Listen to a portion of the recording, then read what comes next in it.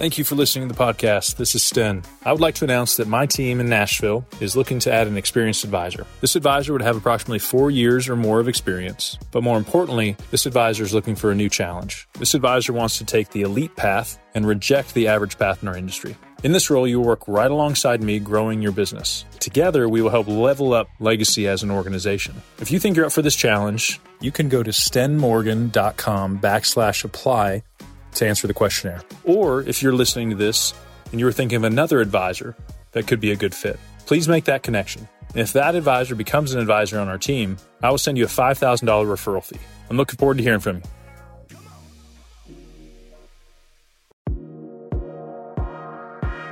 Welcome back. I'm here with Andy Traub. I'm Sten Morgan. And today we are going to talk about why clients buy or why they don't buy. It's kind of the most important question in business, because if you get in front of people and they're not buying, and you need to figure out why. And yet there's some people that when you put someone in front of them, they're able to close. Yeah. And I also think there's advisors out there that are very frustrated that they're not closing more, and they're not asking themselves the questions to understand why their closing percentage is so low. And so we're going to get into some I like to think that it's always their fault. Exactly. That would be a problem. That's where my instinct goes. Yes, that is where our human instinct goes. It's not me, it's them. Which is another reminder of why our human instincts are not healthy. That's right. So we do want to understand why people make decisions, and these are universal things. And if you understand these universal things, then you can prepare and adjust accordingly. And I really appreciated, as we were planning for the episode, that one of the very first things we talked about is that one of the main reasons people buy is because they buy based on their needs and their wants. And you jumped in right away and you said, but we have to remember that their perception is reality, mm-hmm. and that we have to work upon not what we think they need, right? Not what the advisor thinks they need, or what they should want. That's right. But what their reality is reality, period. So as an advisor, how do you understand their needs in a way that helps you then identify, okay, I have a product or service that can help them? Part of recognizing this, it's one of those things where advisors just, you do what you've seen advisors do, what you were trained to do, and many of us don't stop and say, is this truly a great experience if I was in the client's shoes? Yeah. And so if, as an advisor, I start talking about me, my firm, our history, our products, our track record, I almost imagine like a meter in the clients where it's like they give us a bunch of benefit of the doubt. They're like, this is going to be a great meeting, and, right. And we're losing points. I don't know if you've ever seen people where they put the tip out on the table to start. I don't know if people actually do this, but I've seen it in movies. No. You put a stack of money, and it's like every time the server messes up, you take $1 away. But in my mind, essentially, it's that like we have the opportunity to level up the meeting to where like, wow, that exceeded my expectations, or to be like to slowly fall. What I think about is and it's actually happening next week. They're going to have the first Republican debate. Is that they have people and they have these focus groups, and they'll have little knobs, right? Yeah. And imagine if you could see the knob of your, and the mental knob of your client going, it sucks. This is really good. Yeah, you're losing me. And so to that point, I think it's important to say, like, what's on their mind as quickly as possible when you're in a meeting. It's like, what's your pain point? Why are you here? Those are the kind of open-ended questions I start meetings with to kind of gauge, they're coming in hot with something that's kind of on fire, or, we just finally found the time to get around to this. Yeah. Ultimately, as their advisor, it's our goal to take that in, affirm it to whatever degree it makes sense, or pivot to saying, I hear that, but hey, did you know about this? Right. The goal, but it all has to feel like it's about them, not that it's, I hear you, but now let's get to the thing that benefits me, which is I got to sell you something. Right. And so a great first meeting is qualifying both ways. Am I a good fit? Are they a good fit? Do I understand who they are? So that in turn I can come back and say, yeah, I want to do business with you, or I don't. Using the average versus elite filter, the average, and it's fascinating how many advisors really feel like they need to, and that clients care about how long they've been in business. Let me tell you a bit about ourselves. I mean, I equated it to, I'm bleeding, or I have a toothache, and I go to the dentist. He's like, well, let me tell you about our company. I'm like, dude, I don't care about your company. I'm here. Fix me. That's right. Right? So people are in pain. even if they don't look like it. So get right to it. And we'll close the meeting by saying, hey, just so you know, we've been around for this long. Here's kind of the clients that we work best with. It's important. Tell them how you get paid at the end, but don't open with that. Don't open with here are the pillars of our firm, our three-legged stool. Like if you truly try to put yourself in the client's shoes, that if you were a client in that situation and you felt like right away I'm into the spiel, it would not feel great. Yeah. Before we move on to the second one, that last part you said you feel like the client feels like they're in the spiel. No one wants to be in that. That's right. I feel like I have to look that up, but like there's a definition of that, and basically it's like a rote or a memorized, and it has nothing to do with the person. You just say it, right? And no one's engaged by that, right? The next thing that you have to understand why clients buy or don't is understanding their emotions and desires. The average advisor or just salesperson in general will just wear someone out emotionally in order to get to a sale. No. The elite advisor creates confidence, creates excitement, expresses empathy for where that person's at. So what are some specific things that advisors can do to understand the emotions of the person sitting in front of them? And also sometimes these emotions are very different for the two different people sitting in front of you. That's true. That dynamic can be really... Yeah, if you have business partners, spouses in a room, it could be a lot different. I think first we should talk about like the things we should almost assume are true. There's some level of reservation, hesitancy. I don't know if fear is too strong of a word, but I think that can almost apply to everybody that comes into your office or is on a call with you. Because when it comes to money, the reason you're in your position there and theirs is they don't enjoy it. Even if they kind of have done well, it's like, I just don't, it's more of a frustration or there could be something, and I've had this before with clients, where every time I share something, their immediate reaction is, oh yeah, I think I've heard of that. And I sense in them like this ability of like, I can't let them know that I don't know a lot of this stuff. And so I think there's a lot of emotions and fears. You can almost go in assuming to some degree, which you need to be careful of assuming, but like there's almost a baseline for most people out there when you interact with them. It's a very vulnerable position to be in. You know, it's like going to the doctor and they're like, well, we have to do an exam. And you're like, okay, do your thing, doc. And they have like 10 people come in the room. Yeah. Just What's me? that weird. metal object for, right? But it's very vulnerable. And I've seen this, and obviously the goal is to change this, but the emotion can come in.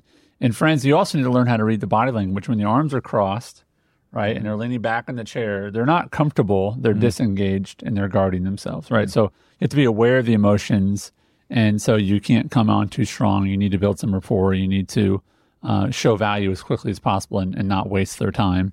So emotions and desires are very, very important, and you have to be good at getting to those, I think, as quickly as possible. Yeah, I was in a meeting just 2 weeks ago, husband and wife. They've started multiple businesses, and the wife is just a really dynamic business owner, gives everything she has to these companies she started. Some like one, just an online business that has grown a lot, and it's her baby. She's like, I didn't think I could own a business once, and now I call myself a business owner. And for her, that was just a very proud thing to explain to us and talk about. We started talking about setting on a scale the different parts of their plan and giving them a score. And the husband kind of chuckled because he's like, she's not going to like her score in that area. Not because it's bad, but because they just don't know what they don't know. Yeah. And through talking with it, we really identified a low score represents a bigger opportunity. Right. And so when you think about emotions, you can phrase things and like, oh, that's fine. We're not going to hang on what you've done in the past. We can't change it. But man, look at the opportunity we have here. Absolutely. And one of the lines we use is if with the right advisor, there's a lot of opportunity here. Yeah. And that's some language we've cultivated over time that works with people. It's like if we are on your team or the right advisors with you, man, there's so much you can accomplish here. Absolutely. That is a better way to kind of tap into their maybe embarrassed. There's some regret on past decisions, but you can always take it and spin it in a way to where it's like, oh yeah, but together this can be a good thing. The third reason that clients buy is perceived value. And again, we talked about this before. We'll say it again. We'll say it a million times. Is that it is your job as an advisor to communicate the value that you're providing in a numerical way, if at all possible. Yeah. This is not a promise. You're not like signing it, with a Sharpie. This is it's on a dry erase board for a reason. But you need to be able to quantify the perceived value of something. Why don't advisors feel comfortable doing that? I look back at the different firms I've been part of, and nobody ever sat me down and said, hey, Sten, whenever possible, don't give don't put numbers to problems. Like just talking big generalities, and if you do that big enough and wave your hands in the air, like they'll do something. Mm-hmm. Instead, I was like, hey, if I was in a room and somebody's telling me 4 things, I need to know what's the one that could have the biggest impact on my plan in the near future, because I want to help create urgency as an advisor, but it has to be what we teach advisors, appropriate urgency. And so I've come from stay away from it, really for not knowing why, just people just don't do that, to now advisors for the ones we coach saying, no, you need to do it. Yeah. Because if you're going to give somebody an idea that saves them $100, it's your job to say, this is only going to save you $100, but it's going to take 10 hours of your time. Yeah. Or, hey, you can do this thing, it's going to save you $20,000 and only take 2 hours of your time. So without quantifying and putting to it, how big of an opportunity is this? I feel like we're doing a disservice to clients. So someone will buy if they feel like there's a great perceived value. And the value is, yes, this plan costs $6,000, but if you show me in the next 5 years, there's a $60,000 benefit if I take advantage of funding this account or taking this benefit of taxes or structuring my business in this way or paying whatever it might be, the perceived value of that is, if I say, is a car expensive at $6,000, the only question you ask is, what car is it? Some cars, that's a bargain. And some it's like, you'd be an idiot to spend $6,000 on that car, right? Yeah, and when we speak to clients, it doesn't always have to be the huge mic drop idea that has a big number attached to it. Yeah. I've worked with business owners before where in the meeting, the thing that got them fired up was like, wait, I get to meet with you quarterly? Well, you're going to kind of show me a roadmap to the organizational documents I need to have in place. Like, none of these are like, hey, they're going to save you all this money. But they're these things they haven't gotten to. That as you get better at working with different segments, you'll figure out there's almost an emotional value here that if I start speaking their language, then they'll be like, just knowing that's being taken care of is going to take a huge weight off me. Mm-hmm. That's also possible. A little more difficult, and it takes practice. Putting a big number in front of somebody and saying, hey, you should do this now. That's a great point. That's great. But there's some soft skills there too. And before we go to the next one, I don't want folks to miss that. The perceived value, as an advisor, you don't get to choose it's not your perceived value, it's their perceived value. Yeah. And their perceived value could be, I get to meet with you twice. Great. That could be the greatest, most valuable thing, because I also think about this. Most business owners feel alone because they can't talk to other business owners because they feel like they're in competition, or it's just a lonely world because there's not that many of them. Most people are not business owners. Most people are employees. And to find them and connect with them and find them when they're not busy, because business owners are busy, it can be a great relief to find someone that says, oh, you speak my language, you understand me and my pain points. And that might be the most valuable thing. Yep. Accountability, you can lean on that. I tell people this now because we're confident when we speak to clients. Clients want us to be really confident. Is I'll say, if we are on your team, the probability of your plan being successful goes up dramatically. And they're like, I think you're right. Like that's, and part of what they believe to be true is the fact that I said it in the way I said it. Yeah. If I was like, I don't know, you could choose somebody else. Like, I'm now reinforcing that, like, maybe this isn't a good decision. Yeah. But in a room when I'm like, look at the stuff we just did in 30 to 40 minutes.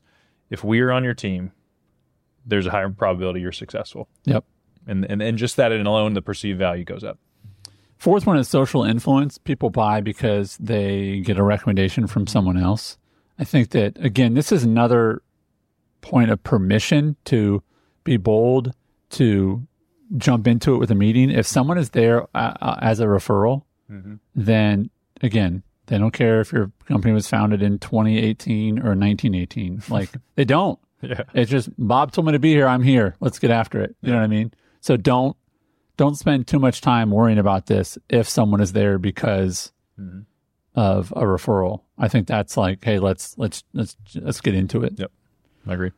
The next one is discounts. I added this one because I think it's interesting that some people, the average advisor will say this person's going to make a purchase because of they're price sensitive. It's like, how can I get them to the lowest price?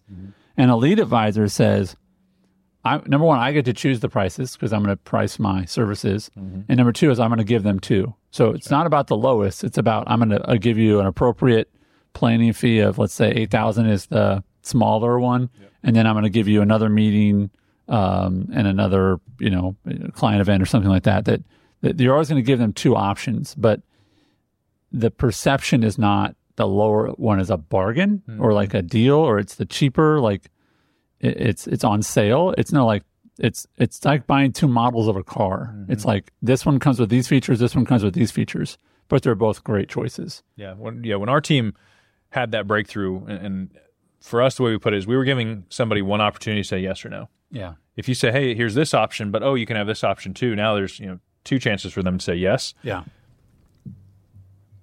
It's funny because as soon as we started implementing that, I was like, hey, this makes more sense. We're not over-promising and then getting paid less, and then that kind of starts a relationship off and like, hey, they kind of got us. Yeah. It's, we'll give you more for this or less for this. Both are valuable. It's your choice.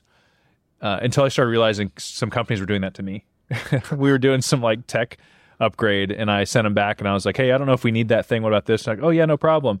And I was waiting for the thing to come back, and it was less stuff for less price. And I was like, that's just healthy. It's just good boundaries, and it's like my time is valuable. I'm not going to let somebody ask for the same amount of work and pay half, but I am open to giving you options. Yeah, and that's also, it's why clients buy or don't buy, and also some of these reasons that you hear today are you'll learn, okay, this is not a client I want to work with because they're just about the discounts. Can I get it less? Can I get it? Mm-hmm. I don't know if that's a person you want to work with for a while. And I look at most of the time whenever I've accepted a client I shouldn't have, it was one because I had a scarcity mentality.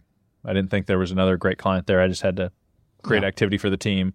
Or there was something in me that was not able to set good boundaries and just say, hey, here's what it is. Like, I'm not going to turn anybody away like I used to. Oh, you don't have enough money. You're not willing to buy insurance now. It's like, I'll work with you. Here's the ways we work with people. Now it's your choice. Yeah. And when I freed myself of that desire to be chosen, or if someone says no, that's an attack on me. It's like, truly, I'm not the best fit for everybody. Yeah. And there's something freeing in that too. Yeah. Another reason people buy or don't buy is product quality and features. I want to ask you, because this is, as we coach a lot of advisors, they want to have a planning business that's more uniform.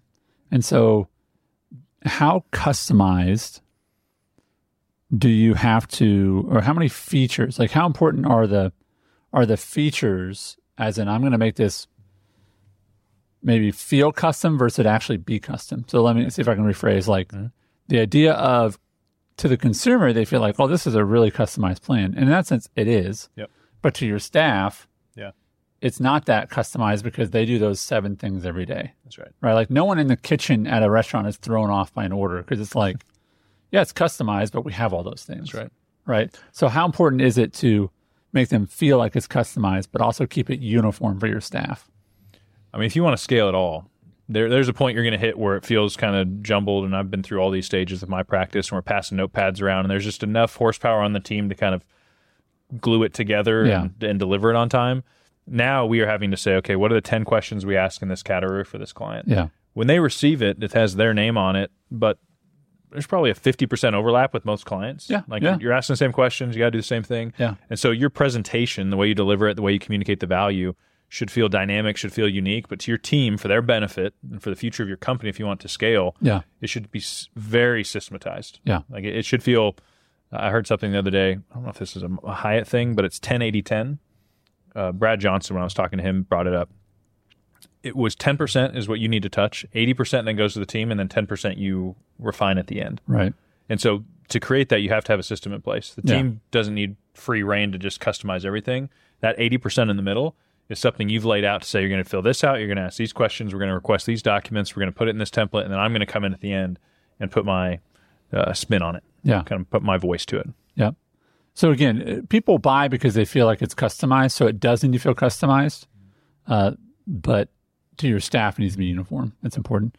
Another reason people buy or don't buy is because of convenience. So I think the average advisor looks at that and says, I'm going to try to make this as easy as I can for the consumer. Mm-hmm. I think an elite advisor just says, yeah, that'll be done. Like they don't even let the person touch it again. They're just like, yeah, we'll take care of that. Yeah. Like, and that level of, I'm not going to get, it's an image of, let me give you 3 names versus I'm just going to make the call for you and we'll get you the paperwork and you just sign it. Yeah. Like that's the elite level of thinking when it comes to convenience. And when we do the 2 pricing tiers, a lot of times it's how involved are we with the implementation. Yeah. If all you want is the idea and you'll make the calls and you don't need us involved, then that's one thing. But if you're like, no, I need you guys to brainstorm the idea with me, we need to refine it together, and then I'd like your help in kind of pushing that ball forward, that's just a different engagement. And some people will jump in and do it themselves, a lot won't. But from a convenience standpoint, there's something in our industry that things are just hard. If all I had to do was get people to say yes, man, this would be great. My practice would be 3 times the size, 3 times as fast. But when someone says yes to an insurance policy, What they said yes to was a hard underwriting process, potentially with a lot of questions, with some medical documentation.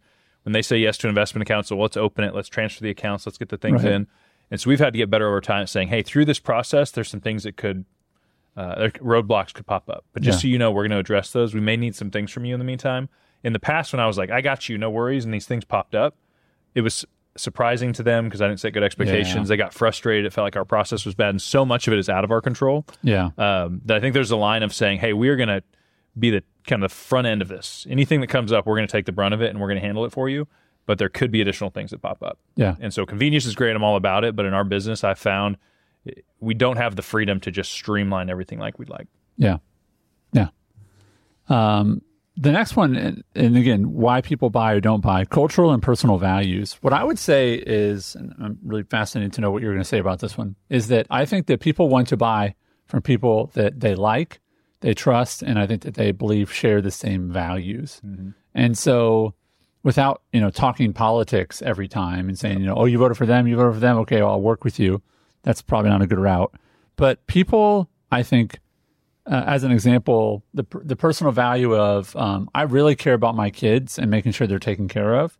And if you connect with someone, it's like, there's nothing more precious than our children. The conversation about life insurance can be based upon that personal value. That's true. Of like, okay, I want to make sure my kids are taken care of no matter what, right? So if you talk about kids and you say, okay, speaking of kids, and then you go into the insurance conversation, right?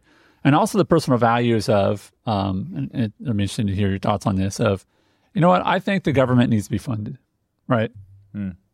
But no more than necessary. Like the value of, I recognize I need to pay what I need to pay, but I'm not going to pay any extra, right? I think that that's a value that a lot of people go, darn right.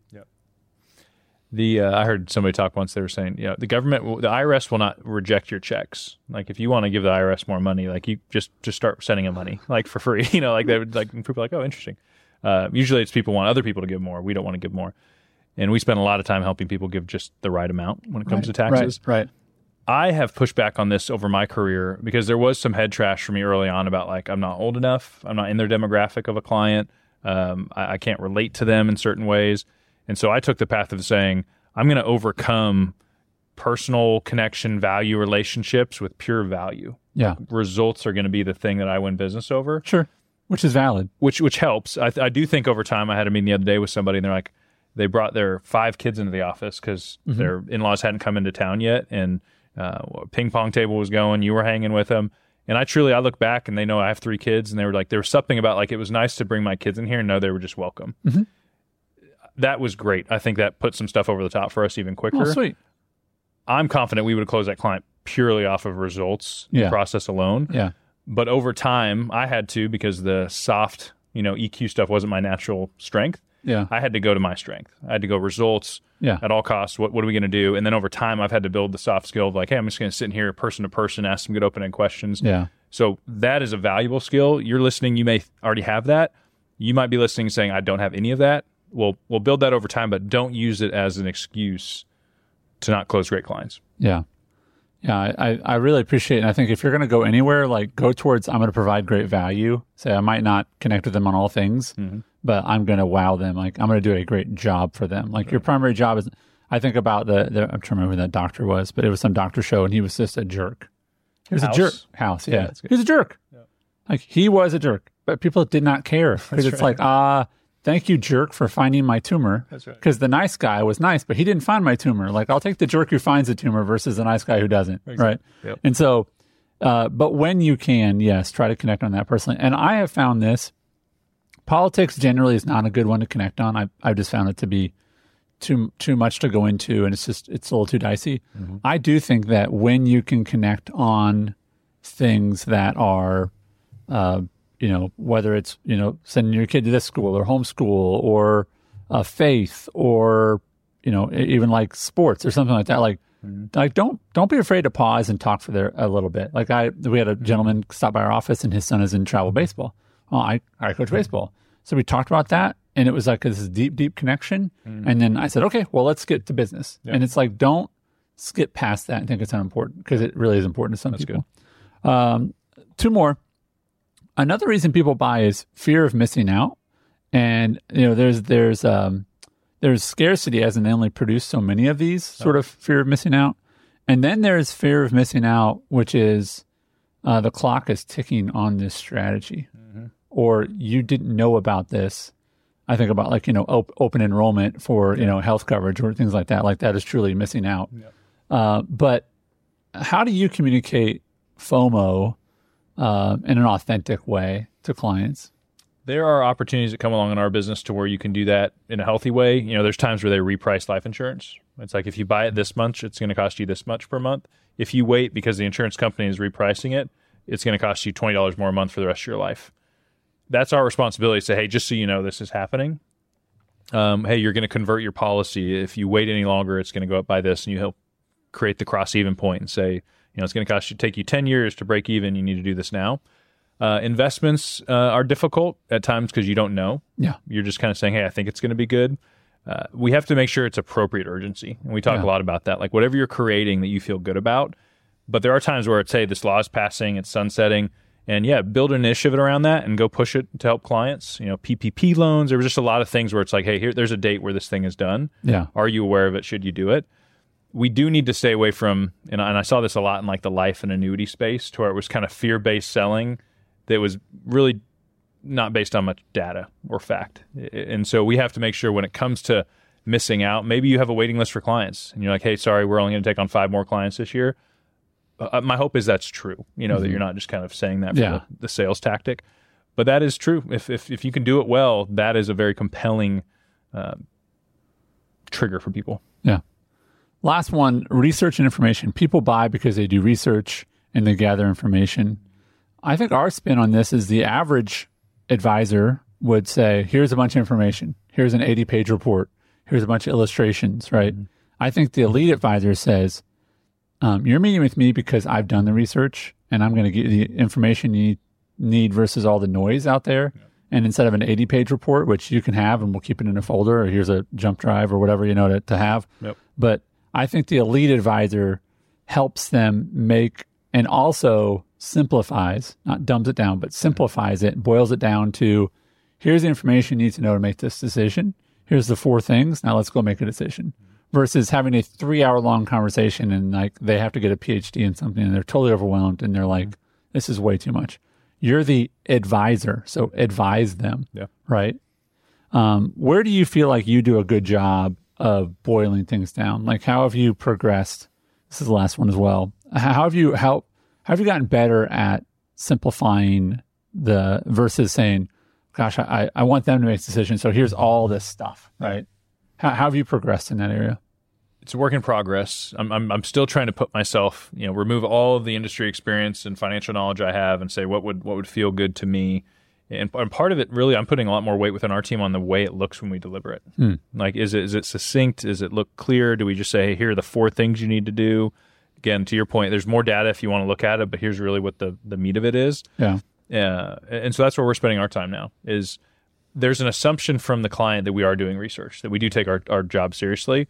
And I don't think I can ever remember a time where a client said, well, explain to me the process you went through in order to come to these conclusions. Like, there's just not a lot of probing. Yeah. So I hope you have a great process. I hope you take that really seriously. But when it comes to interacting with the client and getting them to make a choice, you need to put it in such a way that says, if you don't do this, here's the cost. If you do this, here's the benefit. What do you think? Right. With just enough data, just enough there to where you don't overwhelm them and put them into like they're paralyzed because they don't know how to interpret the data. That's your job. But we're in a business of like, you need to give them enough information. Yeah. Coach them, educate them. Don't be scared of sharing things with them because they need to make the best decision they can. Absolutely. Well, the action step for this episode is I would encourage you to, and our notes will be, all of our notes will be in the show notes, so you can see the list of these. But identify the ones that you've been avoiding or you feel like, I'm not really good at that, because you really could be missing out and causing your clients to not buy from you because you're not addressing that one head on. And if you can get all these dialed in, what you do is you remove all the obstacles of why people don't buy. And when you remove obstacles, the path between you and the client is cleared and they're going to say yes.